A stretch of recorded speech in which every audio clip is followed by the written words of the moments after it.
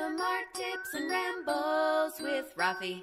Hola, you amazing artist. It's Rafi. And Klee. And in this podcast, we are going to talk about communicating through art and what that means to us and how it is that we use the tools of our trade to be able to communicate what it is that we want to say through our art. Yeah, I love this topic because art essentially is communication, is it not? Yeah. Whether you are a writer, whether you are a musician, whether you are a painter, whether you are a jewelry creator, whatever it is that you do, write poetry, it's all about communicating. I think that is one of the main things that escapes a lot of aspiring artists is the idea that the artwork that they're creating has to have some kind of deep philosophical or political meaning. When in actuality, when we're talking about communication, it doesn't matter what the communication is, as long as it is a topic that means something to you. Yeah, absolutely. I mean, so with what I do, it has meaning for me, but it took me years to understand how I'm translating that meaning through my art. Right. Essentially, it's like finding your voice. I think for musicians, they call it finding your voice, but it's interesting because that kind of works with any media. Oh, absolutely. That you're talking about. Across the board, finding your voice, finding a way to express what you're feeling when you're creating. One of the statements that I've read is generally the artist is expressing both intellectual and or emotional concepts that are often restricted by the spoken or written word by moving us into another world. And I think that the idea of moving us into another world has more to do with perspective. Like if you're moving into that, it's like watching The Lord of the Rings, right? Mm-hmm. That's a completely different fantasy world. Yeah, and while you're watching it, you're pretty much just completely lost in that world. Right, and for that moment, while you're watching it or reading the books, you are immersed in the world of Tolkien. Mm-hmm. And you're inside that person's mind and you get to catch a glimpse. You catch a glimpse because no matter what, you're always looking at something through your own filter of understanding.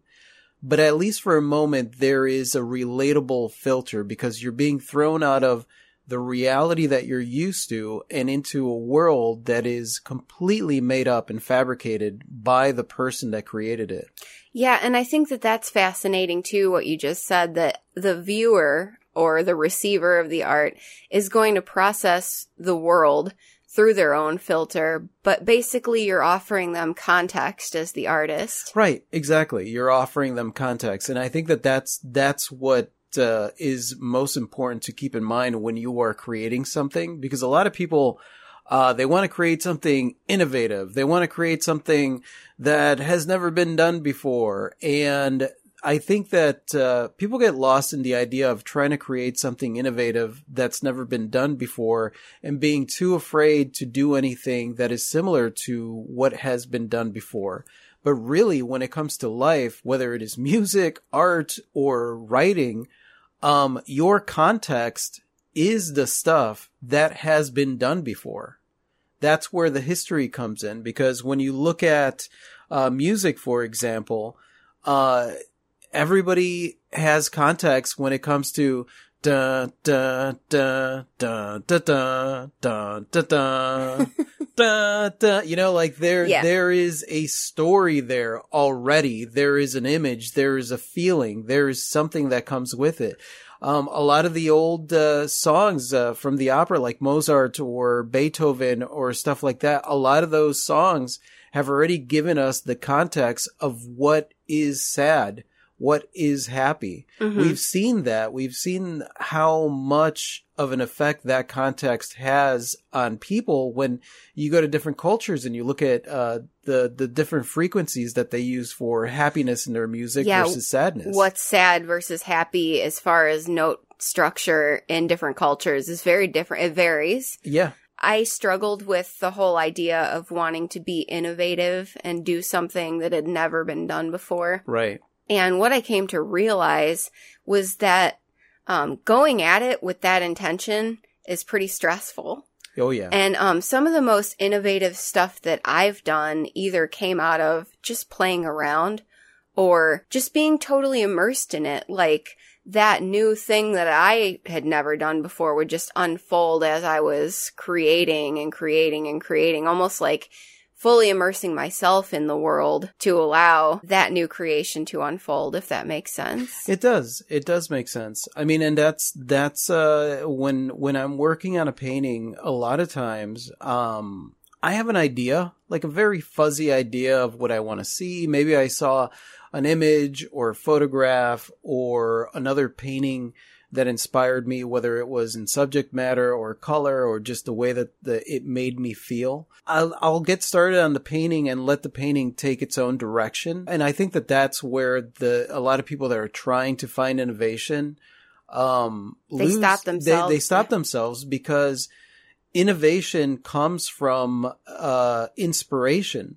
And imagination. And imagination, yeah. Innovation comes from inspiration, imagination, and sometimes laziness. I mean, a lot of people think that my spinning easel is brilliant and that it's innovative. There's a lot of versions of that came before, and really, it was inspired by laziness because I didn't want to have to pick up my painting, turn it around or while walk around it was wet. Yeah, walk around it and do all that stuff. So I created my own spinning easel. Using materials and using ideas that came before it, I just tweaked it for myself to work for me. Yeah, I think so. Everything was inspired by something, right? Yeah.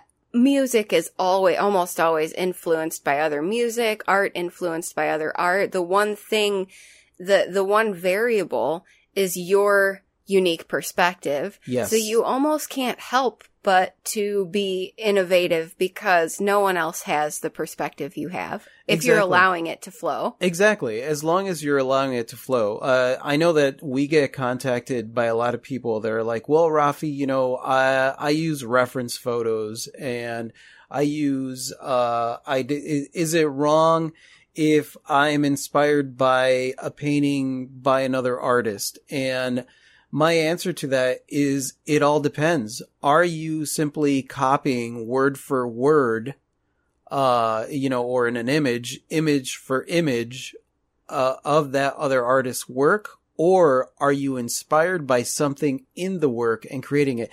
To make it easier for like painters and artists and stuff, I would say it's the same thing that would happen in school where if you had to write a paper and you went online and just copied the paper, just copy and pasted the paper and then handed that in, that's not original. Right.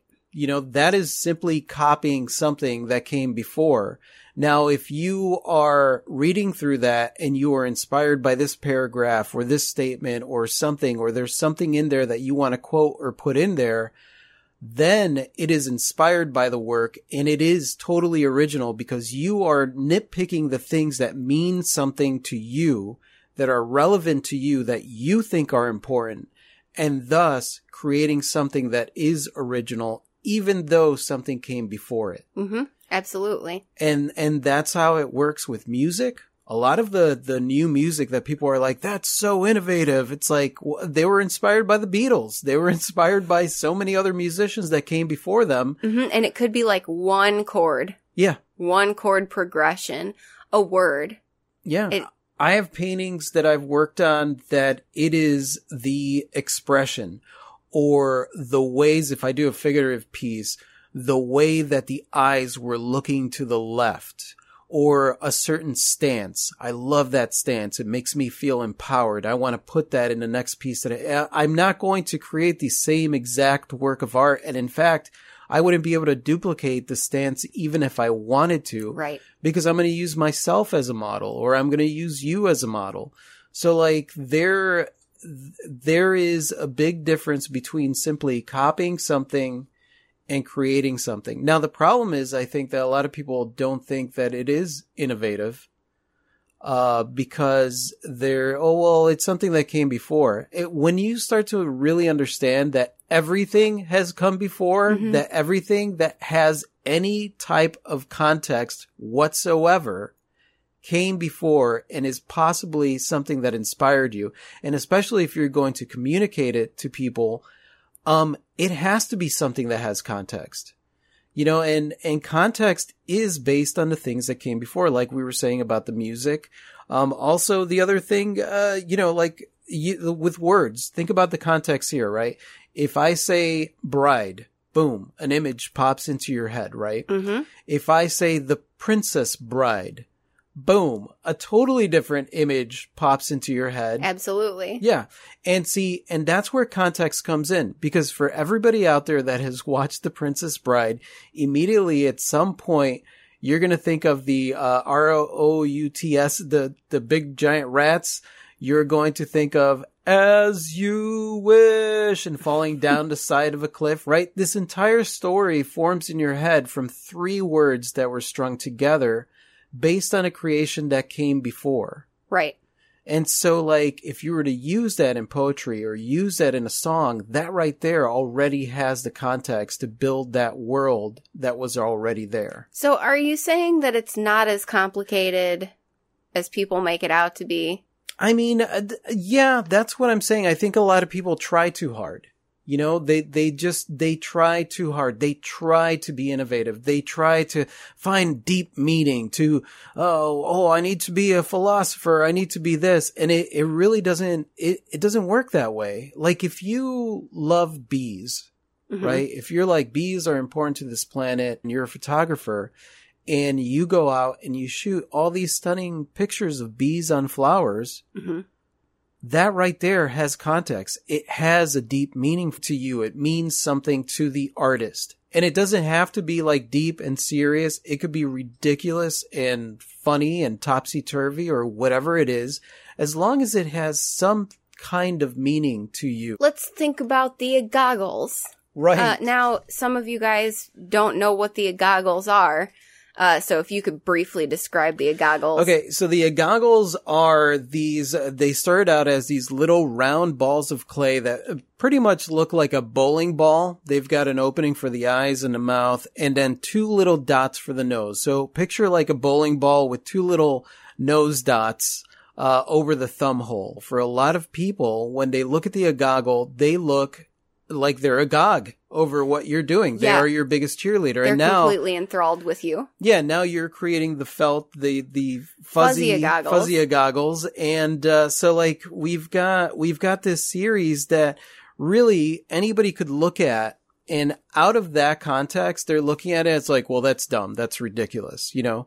But when you really get into the context, and especially the world that we've built when it comes to the goggles and, you know, the fantasy place of where they come from and how they're your biggest fan, and they're like plants. They live off of love and they exhale joy. They exhale joy. In creating that world, these little tiny round lumps of clay take on a completely different context. Yeah, and they're kind of like building their own narrative over time. So what started as like a pretty simple concept of like, I'm going to create this thing that's happy and supportive of you, like a friend who never lets you down, right?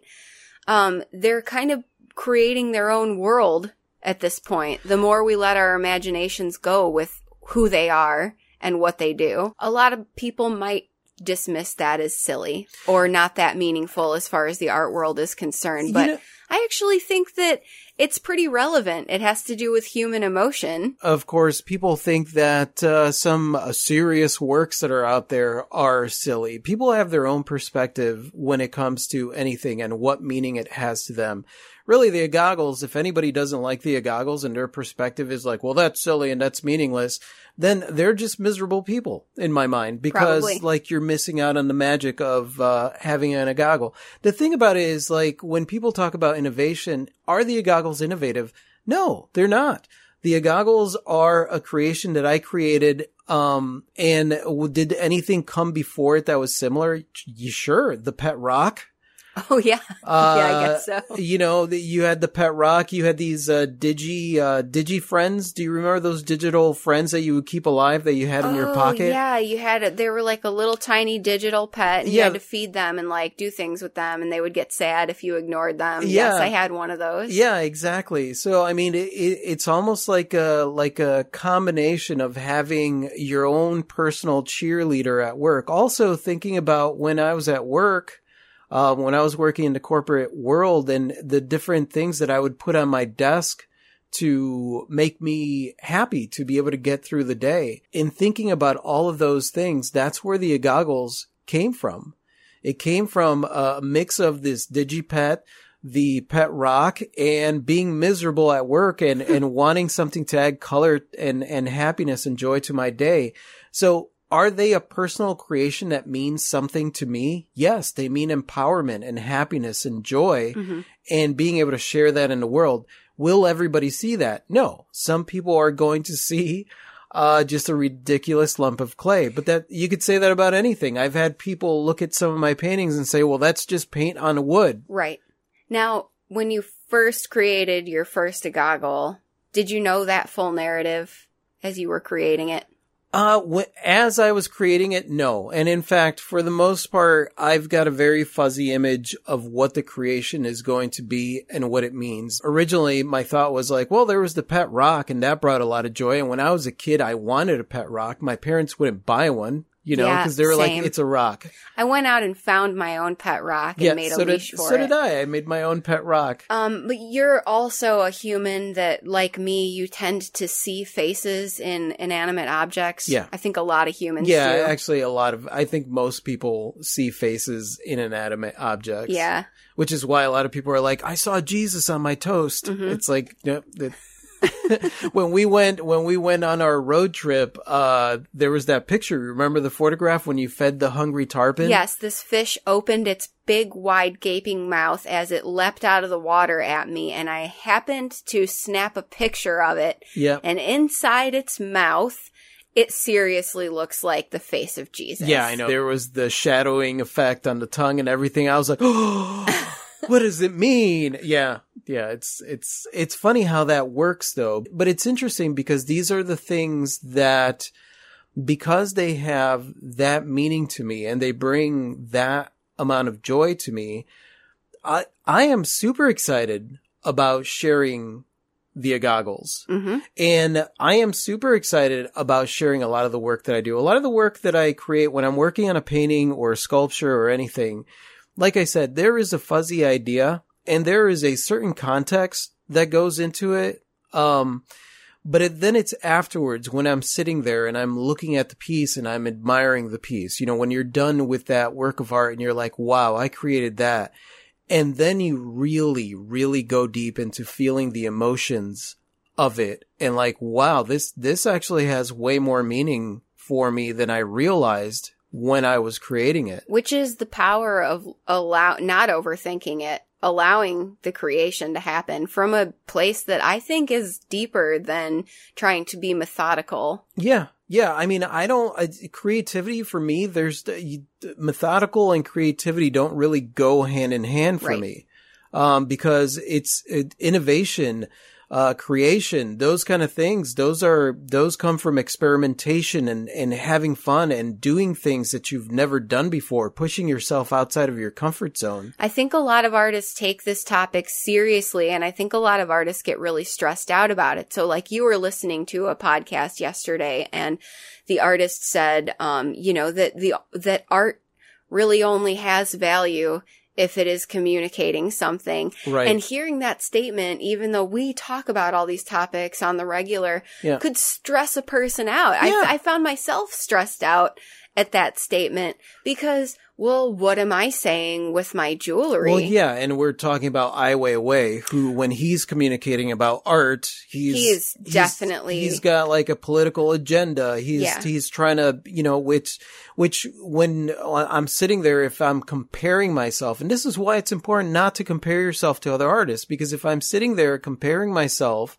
to him and thinking about the goggles, right? These are supposed to bring you joy. Like, I feel like an idiot. Like I'm not doing enough. Right. And me too. So like, my overarching message with my jewelry is like, I like rocks a whole lot. Now it goes deeper than that. I'm fascinated by the origin story of planet Earth and minerals and the history that's there. And I'm also fascinated by light and how light interacts. So that's the story I'm telling. But is it going to change the world? I don't know. It might give people an appreciation for nature. But the thing is that you could think about that in any way, shape, or form. You could actually look at what Ai Weiwei is doing and say, like, well, is that going to change the world? Is that actually going to have the impact that you meant it to have? Right, but I think we have a tendency to let our mind go there when you think about a message. Right. Sending out a message, like your brain's like, it's never going to have the kind of impact that whatever. And that's okay. That's okay because the fact of the matter is that will the goggles have a huge impact on everybody that comes across it? No. Will it have deeper impact on some people than others? Will there be some people that say, like, this is exactly what I needed in my life right now? We've had that response from people. We've had people that see them and they're just these fun little things. We've had people that see them and it's a big deal. We had somebody who bought one and she took it to the nursing home to her mom, and it's now her mom has this little goggle as a little friend that hangs out with her. Mm-hmm. There is so much psychological power that goes into small tokens of happiness that it is extremely meaningful.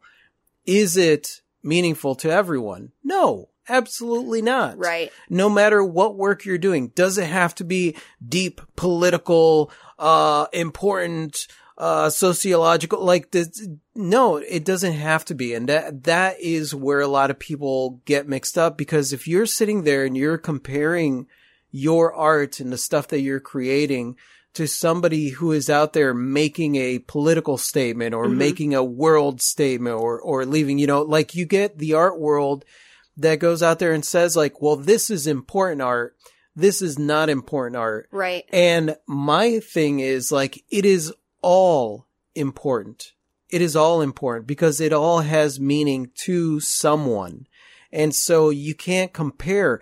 That, I think, is the biggest issue, is that as artists, especially when we're getting started, and you get confused by the art world because the art world says one thing is important, this is not important, this is important. Right. And in retrospect, we have determined that this was important. Right. They didn't know it while they were alive. Yeah. A bunch of people giving their opinion on stuff based on their perspective of the world. And because they maybe have some position in the art world or something, then a lot of other people buy it because this person is an expert and this is what they said. And so this must be the truth. Mm-hmm. And the problem is that there are so many people out there saying opposing things that it is completely and utterly confusing for anybody that wants to get into the art world. It could be super overwhelming and stressful if you think that, like, you have to communicate to some kind of abstract standard set forth by the art world. I mean, I forget what her name was, but like her artwork, I know that she struggled in the beginning. Most artists that are very well known struggled in the beginning. But like when you're looking at her artwork, she started molding things out of fiberglass and using rubber and using different materials because they were the cheap materials that were available to her. And nowadays she's called innovative and this and that, even though she was having a make it work moment. She was having a make it work moment. And there were a lot of artists that were having make it work moments. So what was it that set her artwork apart and made her artwork important when in actuality, it's just a bunch of, cotton strings coated in rubber material dipped in fiberglass? Why does that have meaning? Why does a can of an artist shit, whether or not it actually has artist shit in it, why is that important art? Why does that have meaning? Why does what's-his-name signing his name on a urinal mean something? Oh, because of the time and because of the difference in the art, the context of the art that came before it and all this stuff. Everybody has a different perspective and a different idea of what important art is. Mm-hmm. And really, I have sold paintings at the farmer's market that have caused people to burst out in tears. I have sold pieces that will never be considered real art or important art that means so much to that person. You just never know. just because there's one Joe Schmo out there saying like, this is what important art looks like and this is what non-important art looks like. And this art is saying something and this art is not saying anything. Yeah, it's all saying something. It's all saying something. Absolutely. So your task as the artist is to communicate whatever it is from an authentic place. Yeah. And then your job is done because the communication, once you put it out there, whoever is receiving it audibly, visually, olfactory, Yeah. they're going to receive that communication however they do. Yeah. And I mean, and that's the thing you have to remember, because a lot of people will ask me, do you think that this art is any good? They'll send me their art. And I'm like, you're going to ask me? But that's where the confusion comes in. Is this good? Is my art good? Right. I remember being at a show and a lady approached you about your art and she said, I really like your art. Is your art considered good art? Yeah. Yeah. And you were like, well, I really like it. Yeah. Is your art considered good art? It's not only the artists out there that are confused, but a lot of the art buyers, because they think that they need to be told what is good art and what isn't good art. And it's really effing ridiculous how confusing something as simple and as personal and relative as art has become because of all the stupid money-making bullcrap in the art stock market, where it's all about the commodities and the investment and how much this art is worth and what provenance it has because so-and-so bought it and this person bought it and now I'm going to buy it and I'm probably going to make $20 million on it. Like, it has made things so confusing. The young aspiring artist out there that wants to get out into the art world sees all these books, all these articles, all this stuff on this bullshit art world that exists. And I'm not saying that it's all bullshit. There are a lot of galleries and curators and artists out there that are in that world that are really in it because they're passionate about what they do and what they're sharing. But there's a lot of there's a lot of sharks and snakes in that world. They're all in it just for the money. Do you want to make a good investment? Then you want to go to this art consultant and not that art consultant. And their fee is only $1 million a year. Like, it is so stupid. That world accounts for maybe like less than 1% of the actual art market. The actual art market in the world is the individual artist who is creating these individual things, and they have their collectors and people that want it's the individual artist who struggles and wonders if what they're doing is innovative and communicative. Right. Yes. And of course what they're doing is innovative because they created it. And the only thing that you know, that structure, that art world actually works really well to keep people from trying to go out there thinking that the way that they're putting their stuff out there is the wrong way. Not understanding that, hey, art is communication. Put your stuff out there in whichever way you possibly can, and then just keep putting your stuff out there and keep putting your stuff out there and don't give up. That's the way that you communicate your art with the world. Art is intrinsically, innately communication. Yeah. And I mean, and there's people out there that, you know, they write into a journal and stuff like that. And maybe some people create art as that journal thing. But even a lot of those people, it's almost like they have this idea that, well, my stuff will get discovered after I die. You know, and that comes from that art world perspective, that whole like confusing art world perspective. Posthumous importance. That's not how it works. It really isn't. The starving artist is a complete and utter myth that is created to keep you in a place where you think you're doing everything wrong. To keep you from earning any big revenue while you still live and breathe. Yeah, exactly. It is such absolute and complete bullshit that the starving artist myth is based on the idea that you have to be discovered. Mm-hmm. And you have to be discovered by a gallery, by an art agent, by a museum, by whatever it is. And those are the gatekeepers. It was most apparent, I think, early on in the music world where you had to wait for a record label to discover you. And then you basically had to do whatever they said. They owned you. Yeah. Which is not the case anymore. You can just go put your music out there Exactly. on whatever platform you choose. Look Exactly. at Macklemore. Yeah. And look at the innovation and the opportunities that us artists have for ourselves right now. Put your stuff out there. Quit dilly-dallying. Quit thinking that you're getting it wrong. Just put your stuff out there and keep creating. Create art, because that's what we do as artists.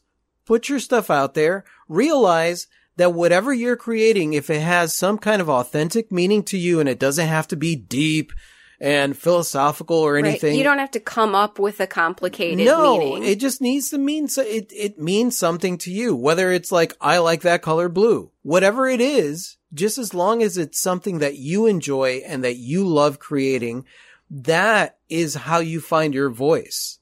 Absolutely. That's how you find your voice. Yeah, you don't find your voice by thinking about it, coming up with a concept. I am going to come up with $1 million concept. I don't know how many times I see artists do that, and I'm like, just chill out. It doesn't really work that way. Yeah. Let it mean what it means to you. Let other people apply whatever it means to them. And you don't have any control over what it means after you're dead.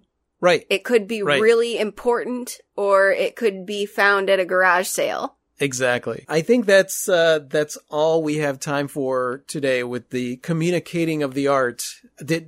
I know that we went off on a lot of tangents there, but mean, it all has to do with our communication. It all has to do with different perspectives, because really that's what it's all about. You could be sitting there and showing a piece of art to someone, and they're going to see whatever it is that they decide to see. Mm-hmm. So that part doesn't really matter. What matters is what it means to you, and then having that communication, having that conversation with that person, and watching those perspectives bounce back and forth. Those are the things that fascinate me. So if you guys have any questions for us that you'd like us to answer on the podcast, just go to www.rafiandklee.com. And if you go to the For Artists section, there is a button on there that says, ask us a question, or do you have a question? I don't know. It says something like that. Something about asking us a question. Exactly. And thank you so much for listening, you guys. You guys are absolutely freaking amazing. I totally adore you. And if you like this and you want to listen to more like this, just click somewhere around here to subscribe. And that's it. Say goodbye, Klee. Good day. Adios.